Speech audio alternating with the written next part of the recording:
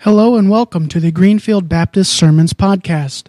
Each week we will be uploading the focus scripture and sermon from Greenfield Baptist Church in Northeast Pennsylvania. Thank you for joining us and enjoy. Thank you, Lord, for allowing us this opportunity to just separate ourselves from the things of the world and the things in our lives and just spend a few moments with you. Thank you that you're willing to come and meet with us. Thank you for your love. And thank you, Lord, that even in the midst of our doubts, you come alongside and you hold us. And we pray, Father, this morning that you would speak to us and open us up to you, that we might celebrate your love, that we might hear your voice, and that we might follow you. In Jesus' name we pray. Amen. Our scripture lesson this morning comes from the Gospel of Luke, chapter 24. We're going to continue this post-Easter fallout idea. After Easter, there's this big high at Easter, and then after Easter, there's back to the humdrum of life. And last week, we talked about handling snakes. So if you missed that, you'll have to listen to it. We had a great time passing the snakes around, and, we missed you. You have to check that out on the podcast if you missed that. And we talked about how when you believe in the resurrection, then all things are possible. All things are possible. And this morning we're going to talk about the struggle we sometimes have after the resurrection when it comes to doubts. And hence you heard a little bit about doubts here this morning on the countdown timer. Now, in our scripture passage this morning, what's happened is the two guys on the road to Emmaus, you remember they ran into Jesus, or Jesus showed up, and they're downcast, and he shares with them what was supposed to happen and how he fulfilled everything that the scripture says. And they stopped. They didn't recognize him. They stopped to eat. And when he broke the bread, all of a sudden they recognized him. You remember that story? And they came back and they talked to the disciples. And in verse 36 of chapter 24, we read, "While they were still talking about this, Jesus himself stood among them and said, 'Peace be with you.' They were startled and frightened, thinking they saw a ghost. He said to them, 'Why are you troubled? And why do doubts rise in your minds? Look at my hands and my feet. It is I myself. Touch me and see. A ghost does not have flesh and bones, as you see I have.' And when he had said this, he showed them his hands and feet. And while they still did not believe because of joy and amazement, he said to them, 'Do you have anything here to eat?' And they gave him a piece of broiled fish, and he took it and ate it in their presence. He said to them, 'This is what I told you while I was still with you. Everything must be fulfilled that is written about me in the law of Moses, the prophets, and the Psalms.' Then he opened their minds so they could understand the scriptures. He told them, 'This is what is written. The Christ will suffer and rise from the dead on the third day, and repentance and forgiveness of sins will be preached in his name to all nations, beginning at Jerusalem. You are witnesses of these things. I'm going to send you what my Father has promised, but stay in the city until you have been clothed with power from on high.'" May God add God's blessing to the reading and hearing of this God's most holy word. Thank you. You may be seated.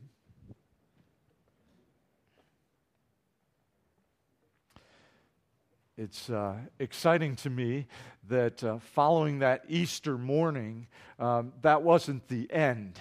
When Jesus stepped out of the tomb, he didn't step out of the tomb and then go to glory, and that was it. As a matter of fact, the scripture tells us that for 40 days he hung around on the earth. He kept showing up. Can you imagine what that would have been like? So you're hanging around and you're just doing what you always do, and all of a sudden Jesus is there. What do you do with that? There he is again. Oh, there he is again. And every time he showed up, they were amazed. Again. Now, I shouldn't say we, because I don't know how you feel about that. But I read that and I think, well, after a while, wouldn't you just kind of expect him to show up? After a while, hey, Jesus keeps showing up, so, hey, he might show up. You kind of anticipate that. Hey, Jesus might actually show up. And every time he shows up, they're like, oh, look, it's Jesus. And I would say that and be convinced that it's so out of character, except that I realize that every time Jesus shows up in my life, I do the exact same thing. Wow, you won't believe what Jesus did today. And everybody should look at you and say, well, of course I believe it. What do you mean? Why wouldn't I believe that? And because I don't anticipate that, and because we don't expect that, then things begin to happen in our lives, and frequently the doubts begin to arise. The what ifs. The could it really be true? The questions that begin to fill our minds, and as the gentleman who shared with us in the countdown timer, those questions begin to flood our souls and our lives. And of course, I know all of you here came and you're all good Christian followers of Jesus Christ, so those doubts just never happened to you. But I'll have you know that those doubts arise in my life more often than I care to admit.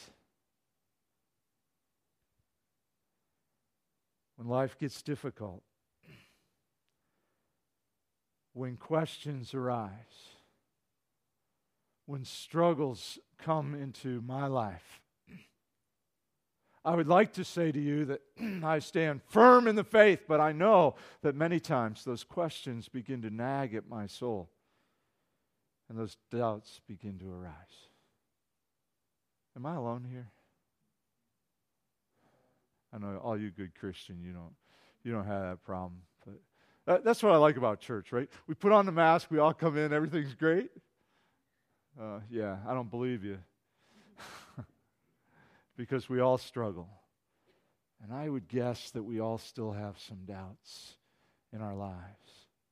So I looked this week for for a story about doubting, because I really wanted a powerful story. And I couldn't find one. Except for that one story that we always think of when we think about doubting. And that's all about doubting Thomas. How'd you know? He's got a bad rap. He really does. He never got a gospel to explain. He didn't have the gospel to explain. He had the Word of God, though, and it's pretty clear in there if you're willing to look at it. What's interesting to me about doubting Thomas is we point the finger at doubting Thomas. But did you notice in this morning's passage that the rest of them were doubting just as much as Thomas? Thomas wanted to see him. If I could only see him, put my fingers in his hand, put my hand in his side, then I'll believe. But it wasn't just Thomas, it was all the rest of them. Jesus looks at him and says, why do doubts rise in your minds?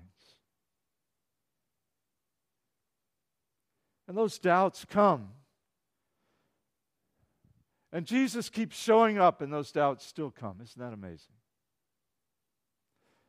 I believe in this morning's passage, Jesus is trying to help them see that they can move beyond their doubts, that they can move to a place where their doubts do not control them. Rather, their doubts are overcome by Jesus. You remember when he shows up? The first thing they think, and I think this is interesting because this is not the first time they've thought that, you remember. The first thing they think is they say, he must be, what do they say? A ghost. He must be a ghost, they say. I think that's interesting. Remember when he was walking on the water and they looked out and they saw him walking on the water? What did they say? It's a ghost. Why do they think he's a ghost?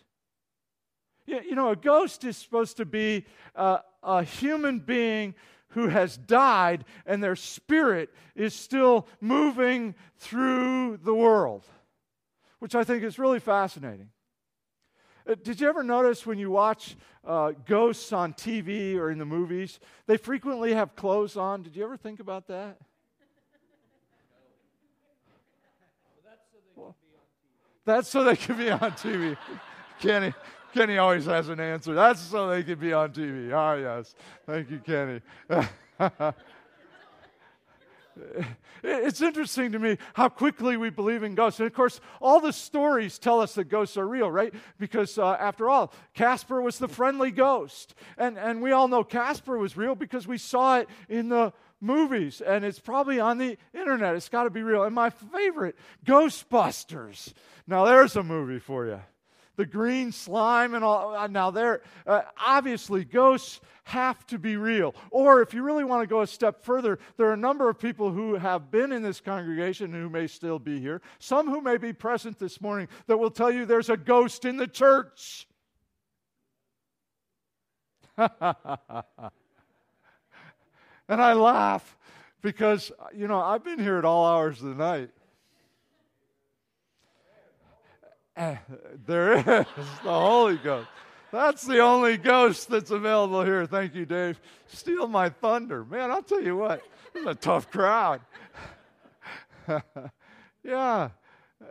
I want you to know, first of all, ghosts are not real. You hear me? Ghosts are not real. We think of ghosts because we see them in the movies.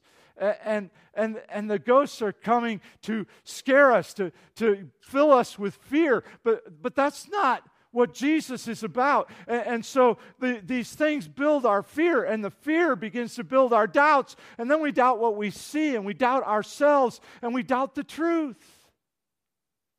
You see, Jesus was not a ghost. Jesus was a resurrected human being in a body. Did you catch that? Jesus even said, you ever think about this? Jesus says, I am flesh and bone. Did you ever stop and think about that? We talk about the resurrected body, and we sometimes talk about this body that's somehow ethereal, and obviously it's different than our body, but it still has flesh and bone. Did you catch that? Jesus is alive, not dead. That's the point. You see, ghosts are dead that have come back somehow. But Jesus has died and come back to life because he never died spiritually. He is still alive, and he's got a new body. Look at this. In Job, it says this: a cloud disappears and vanishes away. So he who goes down to the grave, listen carefully, does not come up. He shall never return to his house, nor shall his place know him anymore. There's no such thing as ghosts. Jesus came back in his resurrected body to prove to us the resurrection. When Lazarus was resurrected from the dead, did he come back as a ghost? He came back as a human being. There's no such thing as ghosts. Ghosts play upon our fear. Jesus comes, and the first thing he says is what? Peace. Peace be with you. Peace. That's a whole different concept. Peace. When you run into Jesus in this world, you run into peace, not fear. The idea of ghosts is to make you afraid. Fear gives birth to doubt, but peace brings birth. No, I'm getting ahead of myself.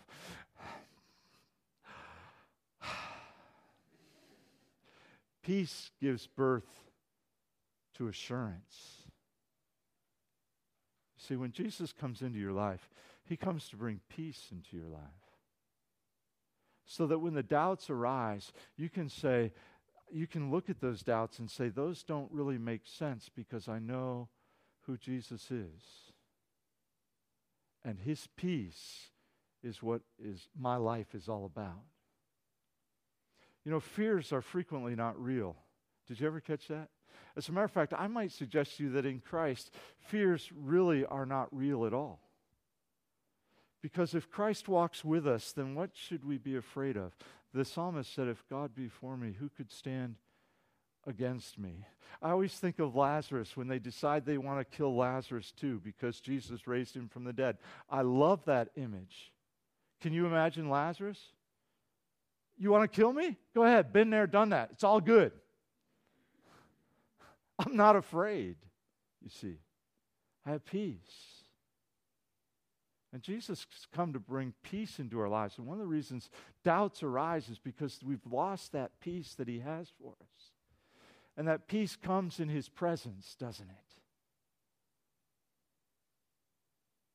And as we walk with Jesus in His presence, we find that peace. The problem is we frequently think we can walk it alone. We don't need God. I can do it on my own.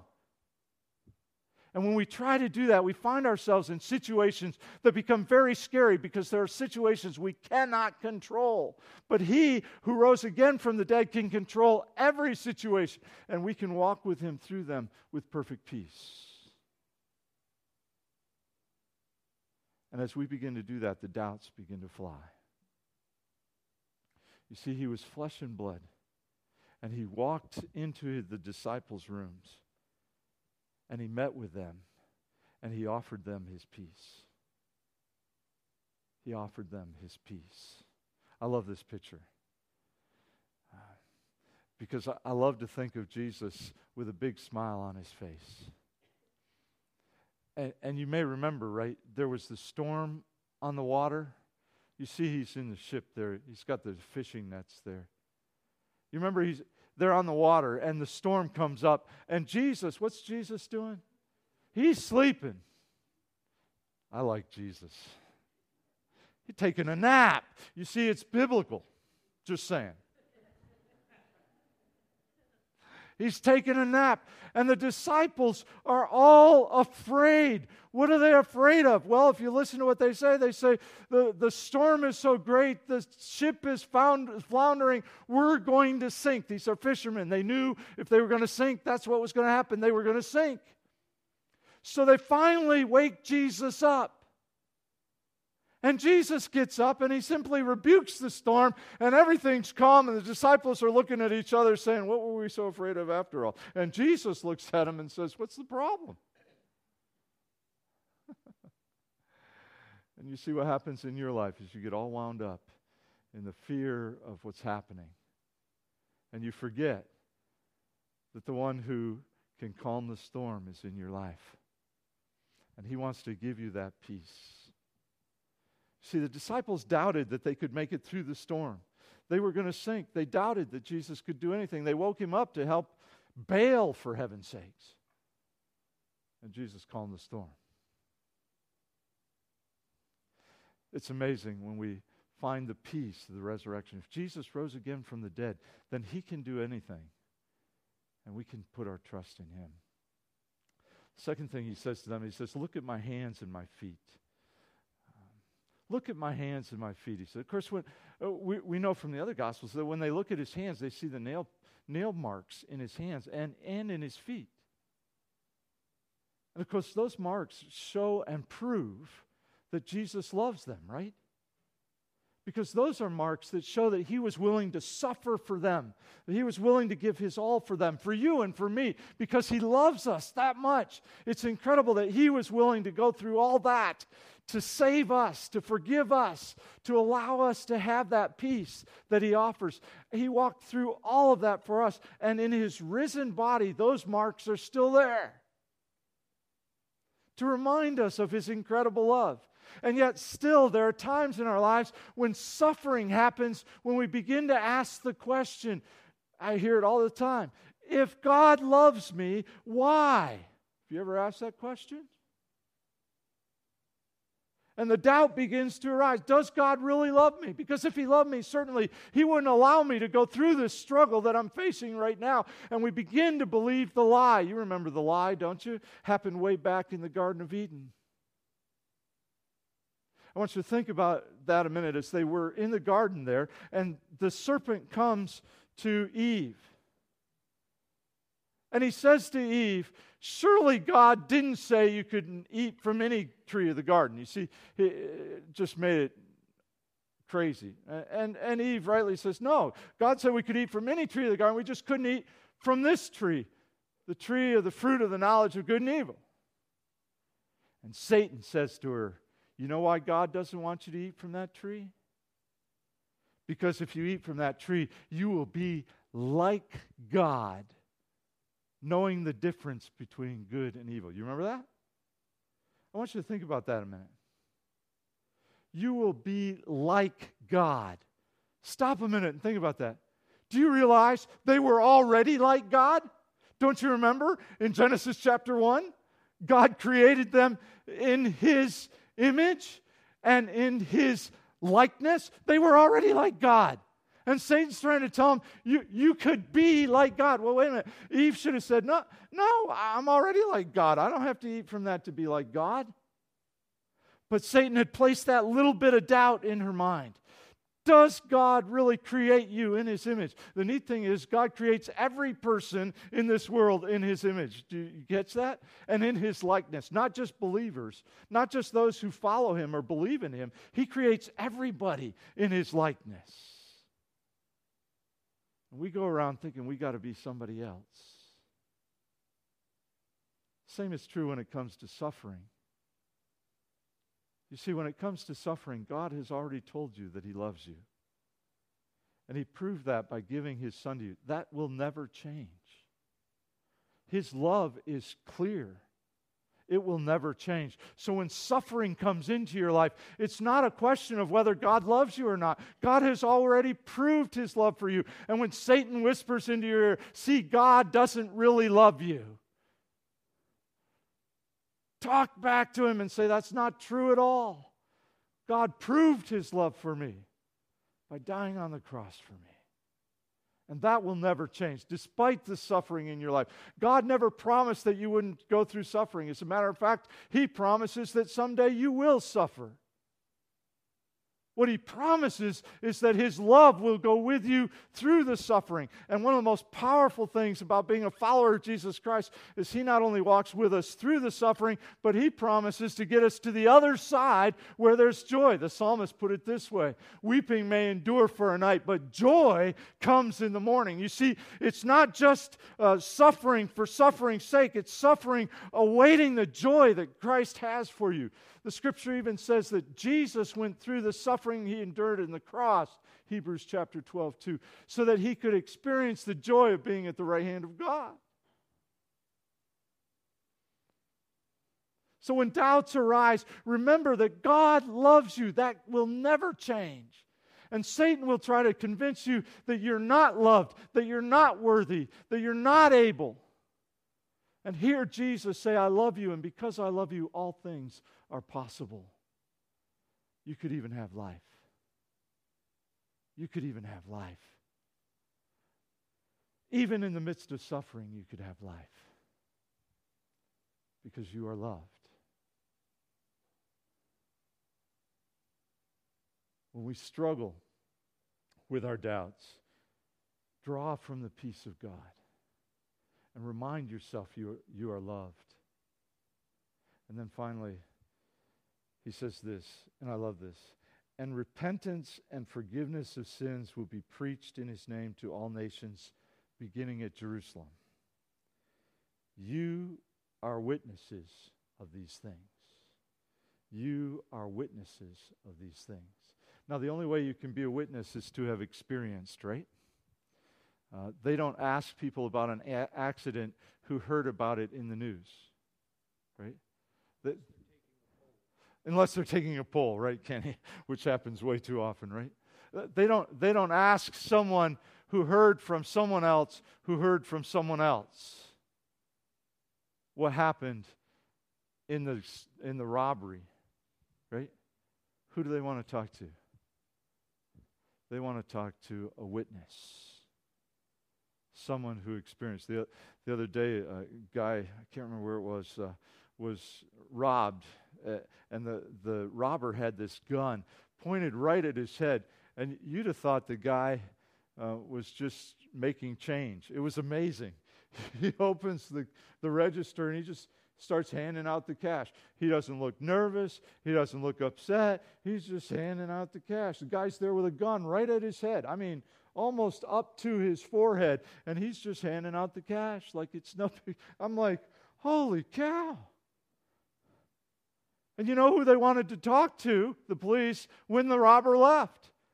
Well, I suppose the guy who's handing out the cash has a pretty good idea what the guy with the gun looked like, because he was face to face. Listen very carefully. You can't be a witness to the forgiveness of God and the forgiveness of Jesus Christ if you have not experienced that forgiveness yourself.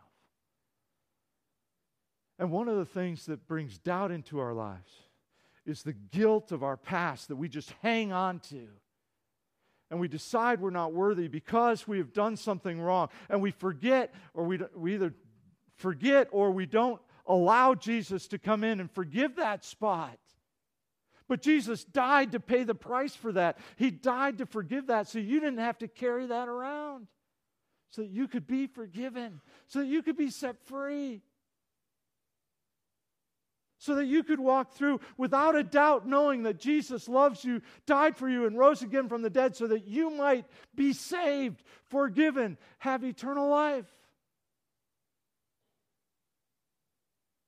And when you believe in that, when you've experienced that, then the doubts begin to fly away.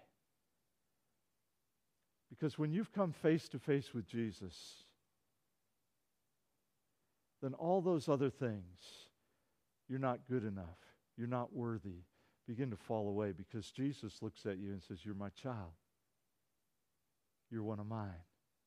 And what's neat about that is when you allow Jesus to forgive you, when you allow Him to take those things away from you, then your life begins to change because you don't live in doubt and guilt anymore. You now live believing all things are possible. Think a minute about the disciples following Jesus' ascension. Now that they've seen Him over and over again, some incredible things began to happen. You remember? Peter and John are walking down the road. There's a guy who's lame, asking them for money. Peter looks at him and says, I don't have silver or gold, but what I have I give you. In the name of Jesus Christ, rise up and walk. And the man got up and walked. Amazing things begin to happen. People like jailers who threw them in jail heard of the love of Jesus as they sang glorious hymns to Him and worshiped Him. And the jailer comes in, he doesn't get it, and there's an earthquake, and the doors are open. The jailer wakes up and he runs in expecting them all to be gone, and they're all still there. And why are they still there? Because they like jail. Jail's a nice place. You know, you can sit and behind bars, and you know, you might get a meal once in a while, and yeah. No, they're still there because they realize there's a chance for them to share the love of God with the jailer. Now, you always want to get out of the situation because you're afraid of what will happen if you stay too long. Maybe they'll keep you. But Jesus called these disciples to believe that all things were possible, so they sit there in jail praising God. They don't want to leave because they're so excited about what God's doing, and they think that perhaps the jailer will come running in looking, and they share with him the love of Jesus. And the Scripture says he and his whole household were baptized that day. They all put their faith in Jesus. Isn't that awesome? Because they believed, because God had taken away their doubts. He had offered them forgiveness, and that forgiveness had changed them. He had proved His love for them, and that love had changed them.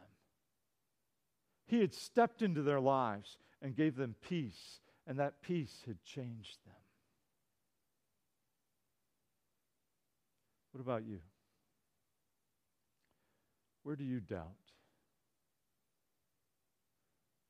Maybe there's something coming up in your life, and you've been struggling because you don't know where it's going to go, and the fear has begun to build. Maybe you're having a hard time sleeping at night. Remember that if you're a follower of Jesus, He leads you. He walks with you. He offers you His peace. This morning, if you would open yourself up to it. Maybe this morning you're struggling in a relationship and you're doubting whether God really wants you to keep working on this relationship, and you've been struggling back and forth and you don't know what to do. And this person maybe isn't treating you all the best. And maybe you feel like you're not really worthy to be loved anymore. I want you to know that Jesus loves you so much that he gives his life for you. And when he looks at you, if you're his follower, he looks at you like his child. And this morning, he wants to wipe that doubt away and let you know that you are loved. Because when you are loved, then you can stand in a relationship and offer love with the right boundaries, with the right grace. Maybe this morning, you've been struggling with something you did a long, long time ago. And you keep thinking to yourself, there's just no way. It's too awful. It's too bad. I think of Paul. You remember Paul? He went around killing people. And Jesus forgave him. I can tell you right now that Jesus will forgive you. If you would be willing to repent. Tell him you're sorry. That's all you got to do. Tell him you're sorry.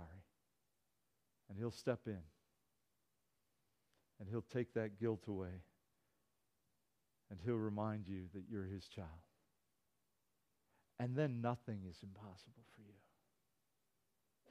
Where are your doubts? Would you give them to Jesus this morning? Let's bow for a word of prayer.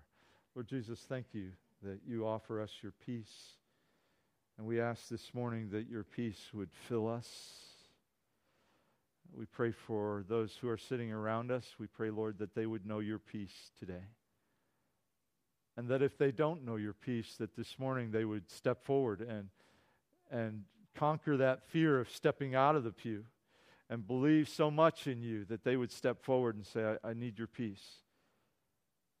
And they would come to you in a physical sense, not just a spiritual sense, but this morning they would come to you and ask for your peace. And Lord, we pray that your peace would descend upon them. We pray for those, Lord, who came this morning feeling unloved. Maybe they're facing great struggle and are suffering greatly, maybe physically, emotionally, even spiritually. And they've been asking why. And maybe even questioning if you love them. This morning, Lord Jesus, may your love fall upon them. May they come and let us pray with them, that they might experience that love and that grace, be drawn closer to you. We pray this morning, Lord, for those who sit around us who are walking around with a heavy load. And we pray this morning, Lord, that they drop that heavy load and realize your grace is sufficient to take it away, that you want to forgive them. Maybe this morning, Lord Jesus, for the first time, they realize that your love, your peace, and your grace is available to them. And they've had all kinds of questions about tomorrow or about yesterday or even about today. And this morning they hear through all those questions that you just want to be a part of their lives. This morning, Lord, we pray that they would step out of the pew and make their way to the front and ask you to come into their lives, that they might know that peace, that love, that forgiveness, that joy that you offer us. So this morning, Lord, we come before you and we offer our lives unto you. In Jesus' name we pray. Amen.